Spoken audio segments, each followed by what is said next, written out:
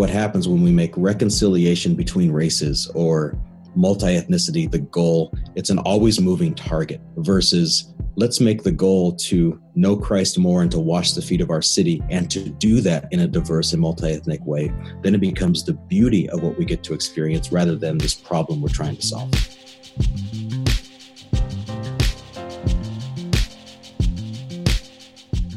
Hey everyone, welcome back to the podcast. We've got an episode for you with Robert Gelinas, and Alan had a conversation with Robert about discipleship. Alan, why don't you tell us about what you guys talked about? Yeah, Robert's, just an amazing guy. Pastor of Colorado Community Church in Denver, been pastoring for a long time. And so I ask him questions really about longevity in ministry. He has a huge heart for adoption, has several adopted kids, and we have that in common. But really what I love about Robert is just the simplicity of going back to Jesus. That's essentially what we talk about today, how we can't miss out on that personal intimacy and relationship with the Father. Yeah, and that's something that, especially if you're in ministry, and this goes for everyone, but particularly in ministry, it's really easy to swap kind of the things that you do for God with your relationship with God. And that's that works versus worksmanship that we talk about. And that is so easy to get wrong. And for me to regularly fall back into, where the things that I do for God, my performance in ministry begins to define the relationship rather than just the simplistic intimacy and relationship that God invites us into. And so when you guys talk about that, I think that's such a needed reminder for those who are listening, because I think it's really easy to fall into that rut of being defined by what you do for God rather than who and whose you are in relationship with Him. Yeah, man, such a needed conversation. We've been talking about hurry on the podcast. We've been talking about pace, about saying no. But ultimately, I think that our relationship with Jesus is often crowded out by the worries of life, by our fears, sometimes by Netflix and by entertainment and by the things that we're numbing ourselves with. And so I think it's just an honest conversation to have, to say, how is your intimacy with Jesus? Because if you are a kingdom leader and your intimacy with Jesus is off, then where are we leading people ultimately? And so we just want to say this, guys, is that podcasting in general, and this podcast especially, is not a substitute for your time with God. You're just going to hear secondhand off of guests and third hand off what David and I are learning. That is not a substitute from directly going to the Father, digging into His Word. I'm actually working through kind of an at a distance Bible study, studying with the Bible app, and it's a chapter a day. I get to hear other people's thoughts and commentaries on that. It's been amazing. But going straight to the Father in that, your time in prayer, how is your intimacy with the Father? I think you'll enjoy this conversation, but it is a convicting one with my friend, Robert Gelinas.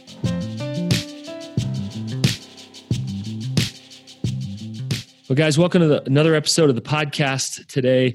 I've got a friend on the podcast, actually another Colorado leader from Colorado Community Church. Robert Gelinas has been the pastor there for 22 years, an incredible multi-ethnic community, a very intentional church community that honestly I've admired for a long time. I've had Robert speak before, and today I want him to share on the realities of church, ministry, the long haul, and also his book, Discipled by Jesus. So Robert, thanks for joining us on the podcast.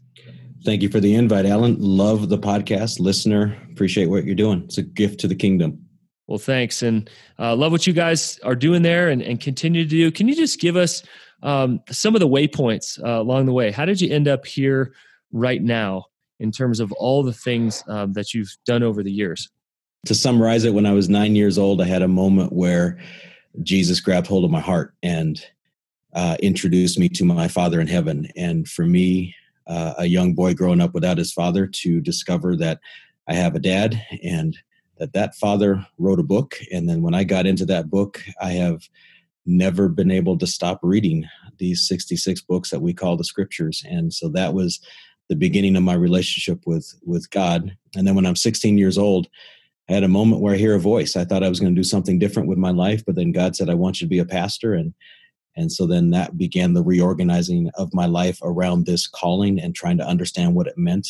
And then opportunities along the way that he gave me to the point to where I was able to start this church 22 years ago. And our goal initially was to love our city and to be the kind of church where everyone in our city could feel welcome. And by his grace, he's made that possible. And I know that your heart for orphans, your family is adopted as well. Let us into that piece of who you are and some of the ways that God's used you in that arena. Yeah, my wife and I, we had our first child biologically, and then there was just this moment where we both started moving in the same direction of orphans in this world, and specifically the foster care system to start with. And so today we have 6 children, 5 adopted, 3 from the foster care system, 2 from Ethiopia. And then along the way, we also started a ministry called Project 127 that's dedicated to making sure that there's a family waiting for every child in Colorado's foster care system. That's incredible. My wife, and I don't know how much of my story I shared with you, Robert, but my wife at 16 years old knew that she was called to adopt. So that was not something that I had thought about or dreamed about. I wish I had. It just wasn't anything that I had thought about adoption. And my wife, it was a non-negotiable actually for us to get married. And just to remember her presenting that as like, well, here's a call that I have on my life. And that was a big moment for me, accepting that call and receiving that call. We also have kids from Ethiopia. And I look at it and just think I would have missed out on such a massive blessing if I would not have married this woman and sort of been invited through her into this call. So, man, love what you guys are doing and can't think of any better ways to be spending so much of your time and energy. Discipleship is a huge deal for you. I loved your book. I got to read it early and immediately endorsed it because of the focus on what I heard was simplicity. And let's go back to Jesus. So let's talk through your book, Discipled by Jesus, a bit. And I want to read a quote. On page 123, you say, in the church, we have a way of putting people on a perpetual discipleship treadmill. In addition to not making it clear that everyone can be discipled by Jesus, just like the original 12, we also lead people to believe that they need to be part of the church's discipleship programs with no apparent end in sight, no graduation, and no diploma. Talk to me about some of the fallout of how we've treated discipleship. You know, when you go back to discipleship with Jesus, he discipled them for 3 years. And at the end of that 3 years, he released them to launch this revolutionary movement of kingdom transformation that has lasted for 2,000 years. And you see that with Jesus when it came to discipleship. He had a beginning, a middle, and an end. And yes, even after he rises from the dead, he continues to disciple them. But there was this purpose for it. There was this reason for it. And oftentimes what we do, I think, in church land is, like I said in the book, we put people on this discipleship treadmill. The whole goal is to be in discipleship and in discipleship and in discipleship without giving them the reason why, that there's a call that God has on your life. There's a reason why all of this is going into your life. There's an end game, and that is to be sent, to go into the world. The goal of the Christian life is not to be discipled. It's to let the discipleship that Jesus is pouring into your life result in something, and to give them that end goal is what I was trying to get to there.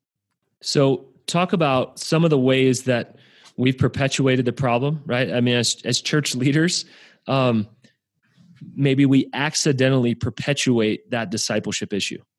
Yeah, I think part of it is we think it's up to us, and that in large part what I was trying to do in the book was remind us that discipleship is something Jesus did and Jesus is still doing. And our goal as pastors is not to disciple people, but to lead them to the rabbi who is still alive. He rose from the dead. He is ready, willing, and able to do for everybody what he did for the 12. As pastors, what we're told in Ephesians 4, I believe, is we equip the discipled, that they have been discipled by Jesus. We equip them for works of service that are happening right in our own context. But oftentimes we just set up these classes and these programs, and we keep telling people they need to be in them, and they need to move from one step to another to another. They need to get other people into the same process. And I just have missed the point. Jesus is ready, willing, and able to disciple people. We get to go along on the journey. Yeah, talk about that fundamental shift from being discipled by someone. Generally what we say, I've been discipled by blank, or I go through this discipleship curriculum. What does that look like on a daily basis to truly be discipled by Jesus? it shouldn't look anything less than what we read about in the New Testament. We see these disciples being called by and led by and loved by Jesus himself. And that happens even after he rises from the dead, ascends into heaven. His discipleship activity continues on in their life. And so what I'm saying is, let's expect nothing less than what the original disciples had. And yes, there is the one difference, which is his physical presence is not a reality for us. But he said it would be better if he sent the Holy Spirit. He was clear about that. The Holy Spirit would be better than his physical presence. So let's lean into that. What does it mean to embrace Jesus as our pastor and to choose him as our primary teacher and to pray in the Spirit in a way that we see Jesus literally in our lives the way they did? And when you shared about this live at the conference that I hosted, and it felt like a message that's been in you for a long time. It wasn't like, hey, here's an idea. I'll write a next book. I don't have anything better to do than just write a book. When do you think this message started seeping into your heart, Robert? When did you have enough holy discontent to say, I'm going to spend 18 months of my life writing this into a book? I mean, as pastors, we care deeply about this thing we call discipleship because Jesus was very clear in the Great Commission, go make disciples, but something didn't seem right. The impact the church is supposed to be having in society, oftentimes with all of our discipleship activities, doesn't seem to match the same impact that we read about in the book of Acts. And it shouldn't be less than that when we have the same Savior. And so the discontent came with, are we making this more difficult? Because I've talked about it in terms of a reformation. I think we need a reformation in discipleship, that the first reformation that we point to had to do with salvation, that we are saved because of the work of Christ. But what had happened throughout history is the church got in the way and people had to go through the church to get salvation. And we needed the Reformation as a course correction. And I think the same thing needs to happen with discipleship, that the church is important and small groups and Bible studies and all of those things matter, but that is not a substitute for the rabbi himself discipling you. And if somebody's listening to this podcast, Robert, and saying they have a growing discontent, maybe I have not drawn close enough to Jesus, maybe I've gotten it wrong for these years, what are some practical things that people can do in this next season to lean more into Jesus and actually be discipled by Jesus? Expect the red letters of the New Testament to become the red letters of your life. I mean, there's a reason why when you read through the New Testament, you see Jesus speaking directly to his disciples. Then he dies, then he rises, and the red letters continue. And just this expectation that the living Christ is still doing his work today. Oftentimes, we'll say to people, would you like a personal relationship with Jesus? Because we believe that's true, that you can have a personal relationship with Jesus. But then we do a bait and switch on them, and we give them a personal relationship with us. And you can now, this personal relationship with Jesus begins by you sitting down with me over a cup of coffee and a book, and we talk about him versus I'm giving you Jesus himself. So just expect that. I love that. One of the things I deeply admire about your church is how intentionally multi-ethnic it is. And we had a few episodes ago, we had Rich Viotas on the podcast talking about New Life Fellowship in Queens and some of the realities there. And I thought in your book, it was one of the most beautiful descriptions I've heard of a multi-ethnic and even just a diverse church in various ways. I want to read that. Say, at Colorado Community Church, where I pastor, you would see young, old, rich, poor, every race and dozens of nations worshiping together. It's beautiful when God's people gather, despite perhaps even because of their differences. We're an interdenominational church. That is, we love what happens when the various streams of Christianity, Baptist, Presbyterian, Catholic, Anglican, AME, Lutheran, and so on, flow toward each other as we can immerse ourselves in the vast richness of the body of Christ. We live and learn from one another on any given weekend. You can experience vibrant R&B, gospel-infused music in our worship center, a singer-songwriter vibe in our upper room, or the sacramental service where we worship Christ, aided by ancient liturgies. And of course, we sprinkle in a little jazz and hip-hop for fun. That's wow. Right. Number one, that's beautiful. and that you guys continue to hold that space. I know that that doesn't happen on accident. What are some of the beauties and what are some of the challenges of holding space for that kind of intentional multi-ethnic church community? I mean, the beauty is you get to taste heaven now. I mean, we all know that we're all going to be present in the throne room of God, every language, tribe, and nation, and to be able to experience on earth as it is in heaven. I wouldn't trade it for anything. It's absolutely beautiful. And even what I was trying to get at in that passage is, while there's one major issue we need to deal with in America, and that's race, we need to see the racial barriers broken down in church. We also don't need to stop there. It's a culture of diversity. So what I hope for and live for is not only every race present, but as many nations as possible present, but then also political diversity, theological diversity. The more diversity you get, the more opportunity there is to learn from each other, but also to grow.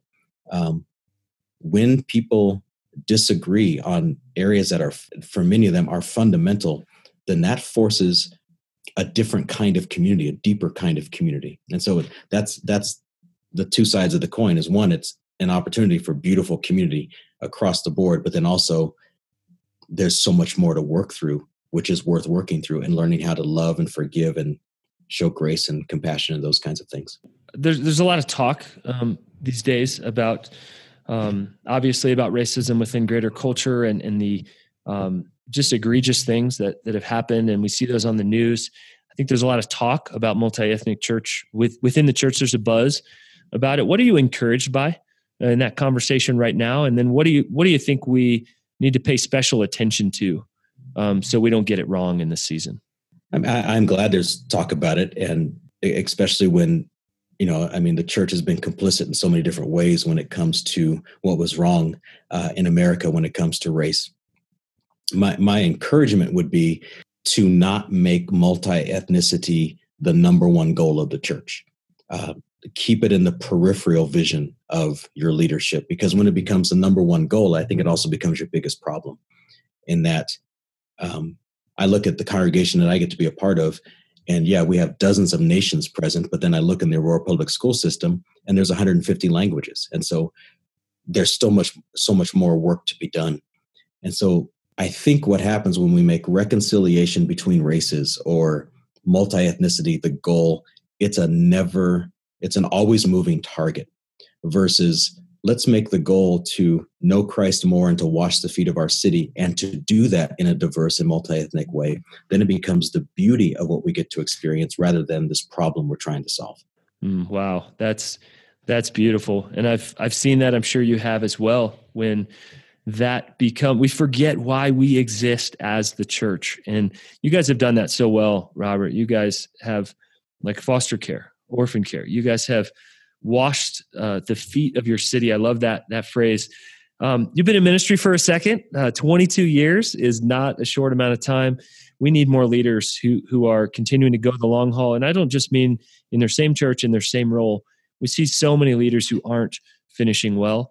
And we just see people who seem to quit on their faith, who seem to quit on leadership, who seem to somewhere burn out in the process, and maybe you just don't hear about them anymore. So we want to kind of pick your brain a little bit on that. 22 years, what healthy habits have you had in your life to be able to sustain leadership within a local church body for 22 years? I mean, I think of the 3 S's that you find in Scripture. You have Selah, Sabbath, and sabbatical. And so that was a framework I did not have when I started pastoring this church. And it was about 8-9 years in where I realized I was just burning out, and I had to stop and think through, am I just taking the basics that Scripture gives me? And so Selah, that little word you see in the book of Psalms, that there need to be times every day where there's just these moments where you pause and reflect and experience God's presence.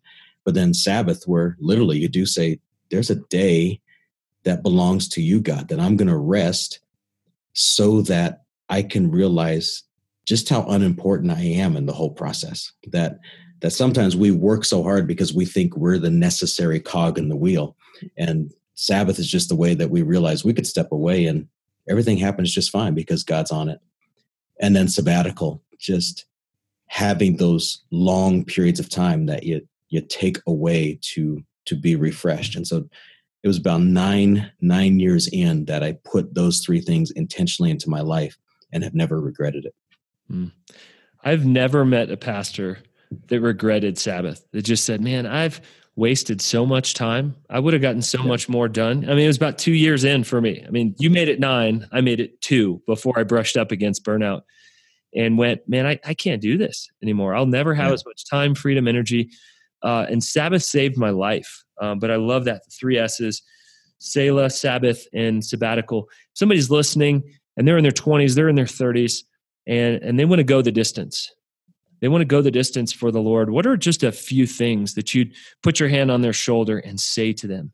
Do these things. Focus on these things. Don't do these things. What advice do you give young pastors? There's the practical, then there's the theoretical. And theoretically, I had to have a paradigm shift where I thought it was normal to kind of fill up the tank, then run the tank to empty, and then fill the tank up again. And so I had this empty, full mentality, which ultimately I had to repent of, because I think when you go to Scripture, our souls were never meant to be treated like a gas tank. They never were meant to run dry. And we're given this other vision in Scripture of a tree planted by a river of water that brings forth its fruit in season, and that we can be like a well that goes all the way down to the water table, Jeremiah, I think chapter 2, where it talks about the stream of living water. And so for me, to begin with the right vision in mind, that there is the possibility of a relationship with God where if we are connected to Him, then we never run dry. We are always full. There's always another bucket of water. And to not settle for running dry and then being filled up. So that was one thing, is I just had to have a different paradigm. But then it's just scheduling wise, the main thing is the main thing. I mean, time with my wife is in the schedule, time with my kids. How many dinners do my wife and I agree upon when it comes to we will have together as a family? Because so much of ministry can happen in the evening, where we just sat down and said, there will be on a 7-day week, there will be 4 dinners that we will have together as a family minimum. Those kinds of things just helped, where it was just not a negotiation, but a commitment to healthy family life. And then the same thing with God, just saying, God, what is necessary for you and I to be so fully connected that dryness is just not a part of life. And then like things like, depends on what type of ministry you have, but for me, it's sermon prep time. That's one of the main things that I need to live out the calling that God has on my life. And so that is non-negotiable in my schedule, those kind of things. Beautiful. Now, wanted to drill down on sabbatical for a moment. If a leader gets a long break, it tends to be very disorienting. That's the number one word I hear when I have friends go through sabbatical or coach people through sabbatical. How was your sabbatical or sabbaticals? Tell us a little bit about those. I mean, for me, the goal was not to set goals in terms of there was a product that I was going to produce, because that's so much of what we're doing is we're producing things. And so for me, it had to truly be rest. And it took me probably 3 or 4 weeks just for my brain to turn off from the normal way of thinking, to just get to that point to where I even forgot what day it was. And so literally having enough time for the brain to turn off to then experience the rest that's happening, and to not feel like I have to produce anything. I don't have to do some research project or read X number of books. It literally was go away and be with Him and be refreshed and be with family. So both of my sabbaticals, I've had 2 now in the 22 years. I'll have another one in a few years, have been right around 3 months. And the first one, 3 months didn't feel long enough. I came back and still felt like I needed more. The second one, because of some changes I made just in scheduling and adding Selah and Sabbath and sabbatical to my life, I feel like I'm not as hungry for the rest that I need when sabbatical arrives, because I'm resting along the way. That's good. Yeah, restorative. You're entering not maybe on a limp, and you're always more tired than you think. If you're listening to this and you think, no, I'm good, then you're probably tired. You just wait for the adrenaline to come down. If you think you're tired, you're probably exhausted. If you think you're exhausted, be careful. Your tank is lower than you imagine. So true. I just think there's no great framework that's practical that we have for sabbatical. And maybe that's new. Maybe we're hearing that, but I'm encouraged. I'm hearing more and more leaders talking about rest and breaks and sabbatical. And I think if we don't, then I think not only will our tanks run dry, we can do a lot of damage in the meantime. Last question for you, Robert. I think especially when we think about our kids, we peer 20 and 30, 40 years down the line, I think, what kind of church will they be welcomed into? What are some of your dreams for the church 20 years from now? The kind of church you want them worshiping in 20 years from now. What are those dreams God's put inside of your heart? I have these 5 phrases that guide my vision for what I hope for in the church. And because I think if it's good now, I think it would also be good then, but it's worship-driven, spirit-led, prayer-dependent, grace-centered, kingdom-obsessed. That whatever form it takes, whatever model it takes is secondary to just those, for me, are compelling phrases that drive. That a church is driven by the adoration of God, driven by connecting with Him through prayer, that grace is supreme, that the kingdom is what matters, those kinds of things. So for me, it's those kinds of phrases, whatever you come up with as a leader, as you study the scripture in the early church, are timeless, and to not latch on so much to the model and the framework that it takes. Well, Robert, this is encouraging, always encouraging hearing what God's doing through you guys in Aurora and to the ends of the earth. Thanks for all the kingdom contributions that you guys have made and will continue to make. Where can people track along with you and the ministry God's given you? RobertRGelinas.com is my personal website. You can find everything there. Awesome. Well, thanks for jumping in today. Thanks for all of what you guys do up there at the church. Huge fan, and keep up the good work. Thank you. God bless. Yeah, it was such a rich conversation with Robert. And I think what I take away from it is that I need to make sure that I'm not just consuming more and more content. I think we are information rich and sometimes information overload, but we can be experientially poor. And so the question I want to leave you guys with is, how are you going to pursue your relationship with God this week? Maybe you've kind of lost sight of that. Maybe some of your rhythms have slipped off and you've just been consuming information. But how are you going to pursue your relationship with God? What does that look like for you this week? So that's what we're going to leave you with.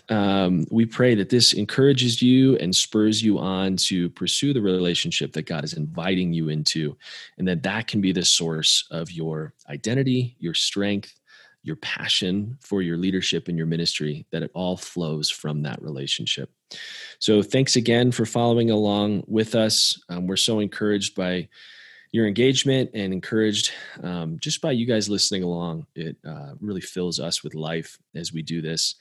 If you haven't subscribed, please do that. That will give you notifications for each episode that comes out Tuesdays and Thursdays.